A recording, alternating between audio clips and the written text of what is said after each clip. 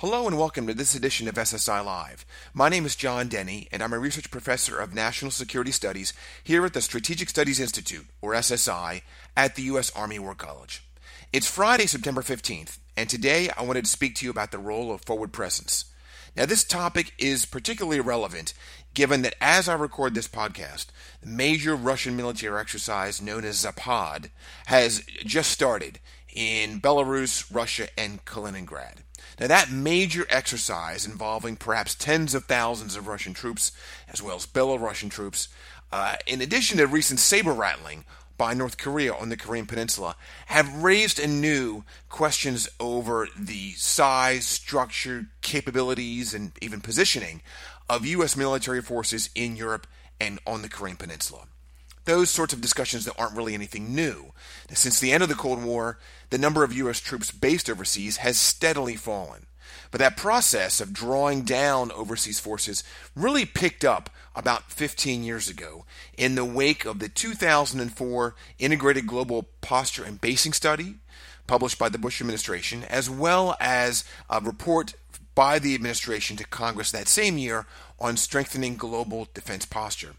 Now, the Bush administration, as well as the Obama administration and key supporters in Congress, all relied on remarkably similar reasoning to kind of justify this downsizing in forces. Foremost was a perception that it was just cheaper to base American troops in the U.S.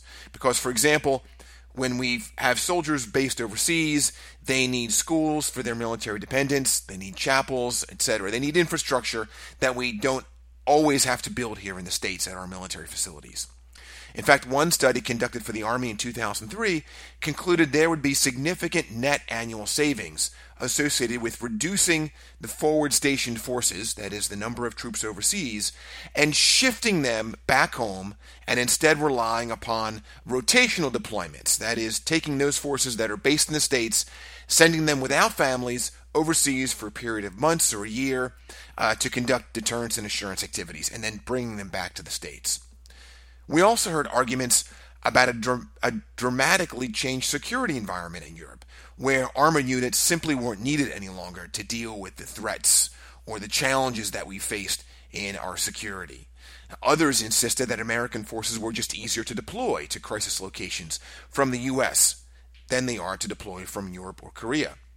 Some advocates for reduced overseas stationing claimed that U.S. allies were increasingly weary of hosting American troops, or that American military families themselves found their overseas tours to be onerous and too isolating from their extended families. Most recently, though, two particular arguments have been very prominent. The first is that military units that deploy from the U.S. to Europe or Korea for several months at a time are seen as better prepared for combat than those units that are permanently stationed overseas. Those deploying units go through an intense month-long training exercise immediately prior to their deployment, and then they maintain a very high pace of exercises and training activities while deployed in Korea or Europe, meaning that these units are usually at the height of what the military calls readiness. The second very common argument in most recent years is that in an era of military downsizing, especially given the 2011 Budget Control Act, most in Congress prefer to see defense cuts come at the expense of overseas basing, in the hope that we can maintain more force structure here in the United States. But personnel cuts were too great to be taken entirely from overseas locations. Still, 2 brigades were cut from Europe and 1 from Korea. Now, the elimination of these 3 overseas brigades meant the Pentagon was able to maintain more force structure in the U.S., but it also meant the military needed to rely more on these rotational deployments that I described earlier to try to maintain the same overall number of troops in Europe and Korea at any given time. Now, there's another side of this debate, though, also. So not all decision makers and analysts, of course, favored this seemingly relentless reduction in U.S. personnel stationed abroad over the last 25 years or so. For example, some in Congress questioned whether it would cost more to deploy forces from the U.S. in a time of crisis than it would be to have them stationed overseas. Others asked whether it didn't make more sense logistically to have more American troops based overseas, where they're closer to potential crisis locations, or whether Europe was likely to remain mostly benign as we thought it would a decade or more ago. In fact, the congressionally mandated Overseas Basing Commission raised many of these same concerns, but they were largely dismissed by executive branch officials at the time. Now, since this drawdown of overseas units accelerated about 15 years ago, many of the reasons cited by those in favor of the rotational deployments have not proven accurate or particularly valid. And I base that statement on a recent 10-month study that I've completed that examines the cost and benefits, and I define those pretty broadly, of rotational deployments versus forward stationing. And my study, which you can find now at the SSI website, entitled Rotational Deployments versus Forward Stationing: How can the Army achieve assurance and deterrence effectively and efficiently? That study examines 4 different areas. First, fiscal costs. Second, diplomatic factors. Third, family readiness and well-being. And fourth, unit training readiness. In terms of fiscal costs, there's strong evidence to support the conclusion that in the cases of both Europe and South Korea, the Department of Defense is spending more than it originally anticipated to maintain this continuous heel-to-toe rotational presence. That is, when one unit rotates over to Europe or South Korea, it remains there for 9 months, and it is immediately replaced after that 9-month period by another unit from the U.S. The first unit then rotates back to its home station. Now, of perhaps greater concern is the fact that these rotational, continuous heel-to-toe presence deployments are more expensive, in fact, than forward stationing, at least in terms of recurring average annual costs. In terms of diplomatic or Paul Mill factors, my research shows that American allies prefer forward stationing over rotational deployments because the forward stationing is seen as a sign of a stronger, more enduring commitments from the United States.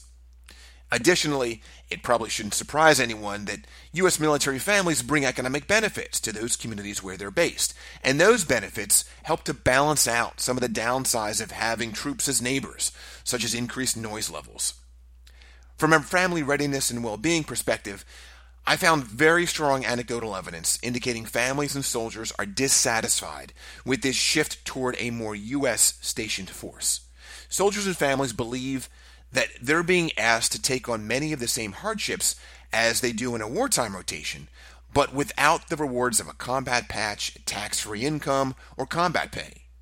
Now, more worrisomely, I found this evidence appears to be reflected by lower reenlistment rates, anywhere from 4 to 12% lower so far, for some rotationally deployed units during the 12 months following their rotations to Europe or South Korea. Now, I need to caveat that statement by saying that so far this is just a correlation, and it's probably premature to say exactly what the cause is of these reduced reenlistment rates. Now, with regard to unit training readiness, rotationally deployed units do arrive in theater at a higher level of readiness, and of course the very high operations tempo allows them to maintain that readiness throughout their 9 to 10 month deployment overseas.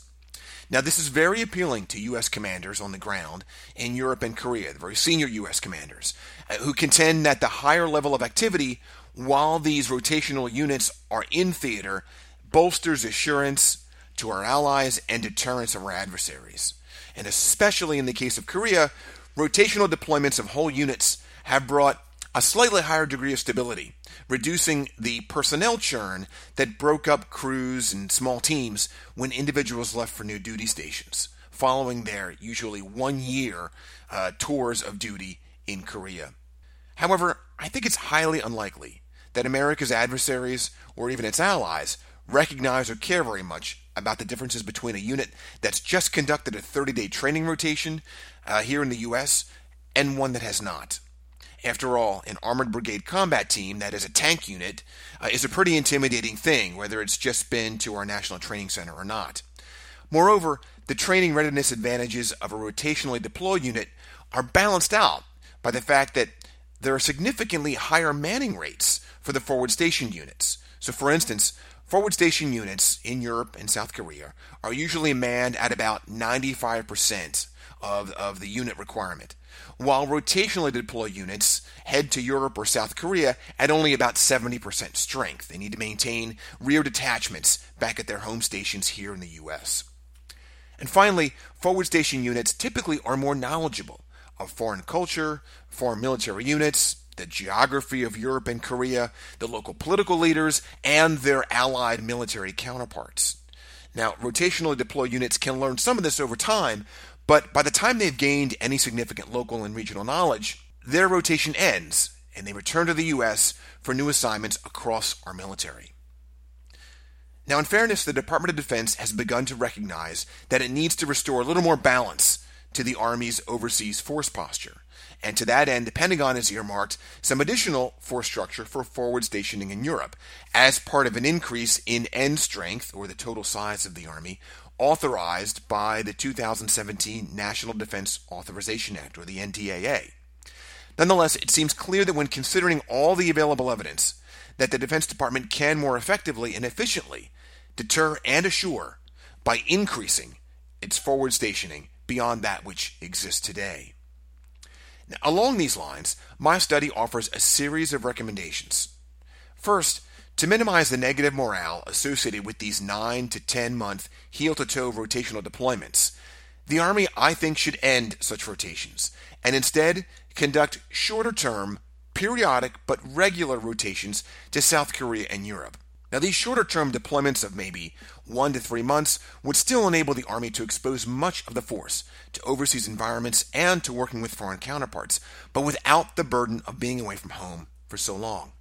Second, the Army should forward station in Europe and South Korea heavy and similar equipment-intensive units, as well as those units that require the greatest depth of knowledge of local regulations, terrain, airspace, counterpart units, etc. Such units might include armored units, combat aviation units, air defense units, command and control, as well as logistics enablers like transportation units.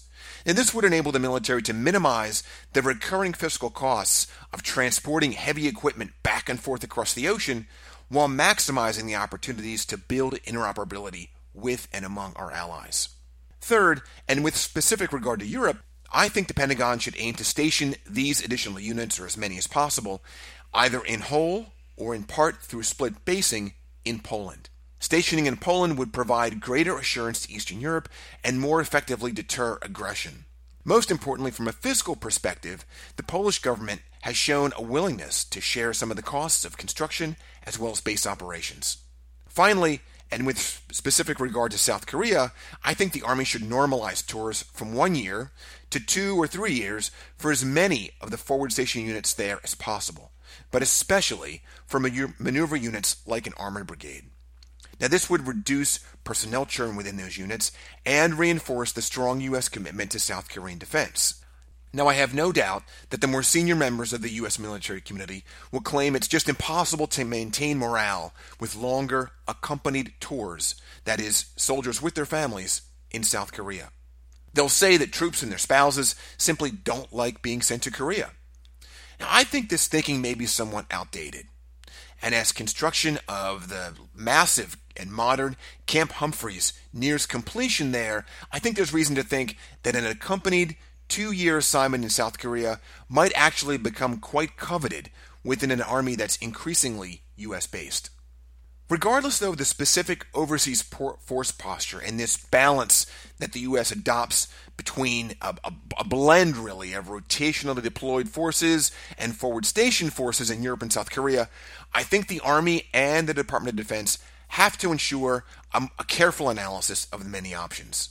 Since the end of the Cold War, during which time we had hundreds of thousands of soldiers stationed overseas, the pendulum, I think, has swung too far now in the direction of a U.S.-stationed Army. As a result, the Army has come to rely on rotational deployments to maintain sufficient, continuous overseas presence at a great cost in fiscal and other terms. I think a rebalancing of the U.S. Army's force posture is necessary to achieve deterrence and assurance effectively and at a reasonable, sustained cost. If you'd like to read more about this most recent study I've authored on forward presence, you can go to the SSI website, that's ssi.armywarcollege.edu, where you can download it now for free. You can now find SSI Live on TuneIn Radio and on popular podcast directories like Stitcher and at the iTunes Store. If you have any comments on our podcast, thoughts on what you'd like to see addressed, or a response to something you heard here at SSI Live, please go to our website. Again, that's ssi.armywarcollege.edu. Find me, John Deni, in the staff directory and send me an email. I look forward to hearing from you. For the SSI Live podcast series, I'm John Deni. Thanks for listening.